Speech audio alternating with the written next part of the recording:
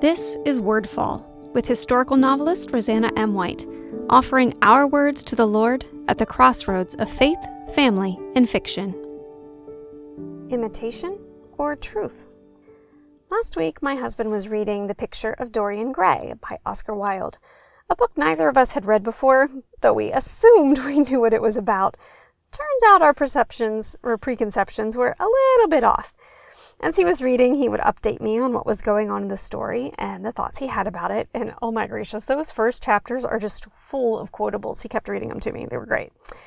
At one point, as the title character was drawn into the corrupt world of indulgence and hedonism by the point of view character, David said, Oscar Wilde makes it really understandable because vice looks so interesting and virtue looks so boring. No, my husband just loves to say these sort of things to goad me. I was quick with a comeback, though. I said, no. Imitation of virtue is boring. Real virtue is absolutely fascinating. So this may have been an off-the-cuff retort, but it settled in my spirit. I think it's really true. We're living in a culture that was built on Christian ideals, and though said culture has shifted away from those values, they're still present enough to be recognizable, but also to be undesirable by so many. Why? Well, because generally speaking, virtues are pitched to us as a bunch of negatives. Don't drink, don't curse, don't overindulge, don't be prideful, don't be vain, don't be selfish, don't lie, don't have sex, don't party, don't. We all know what human nature says to a list of don'ts, though, right? Here's the thing, though. Virtue is not about what we don't do. It's about what we do. This is what I absolutely love about reading the Gospels. I mean, Jesus also lived in a society that was all about the don't, right? But he shook it up by focusing instead on the do. Do good on the Sabbath. Go that extra mile. Give more than people demand. Love your enemy. Love your neighbor. Be born of the Spirit. Real virtue looks like doing the illogical thing for love. Real virtue looks like crazy selflessness in order to demonstrate who Christ is. Real virtue looks like choosing the radical way instead of the fashionable way.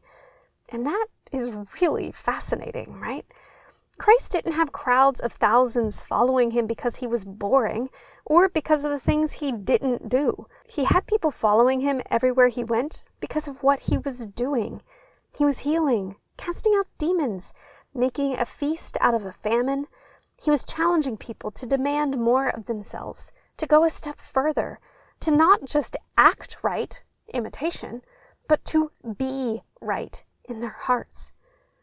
Where are we just imitating the right actions today, but not really meaning them? Where are we just saying the words without actually living them out? Where are we content with having a portrait of faith in our lives instead of a live-action version? Following the rules for the sake of being a rule follower doesn't ever change the world. And it isn't really virtue.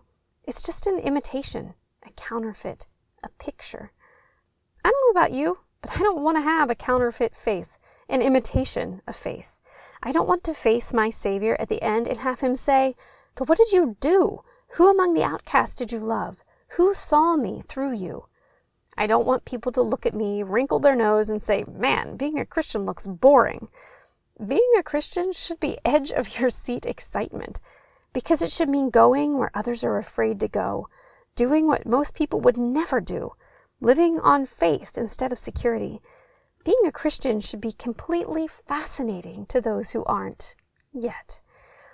If instead they're looking at us and calling us boring, maybe we're doing it wrong. Maybe we're not really living out the true virtues of Christ. Maybe we're just a faded imitation. Where do we need God to breathe some life into our faith today? Check out RosannaMWhite.com for information about me or my books and to subscribe to my newsletter. This episode of Wordfall is brought to you by Bookish Tees and Totes, bringing you t-shirt and tote bags for book lovers created by book lovers. Check out bookishteesandtotes.com to see our latest designs. Wordfall is a proud part of the Whitefire Podcast Network. Please visit whitefire.tv/podcast for other shows I know you'll love.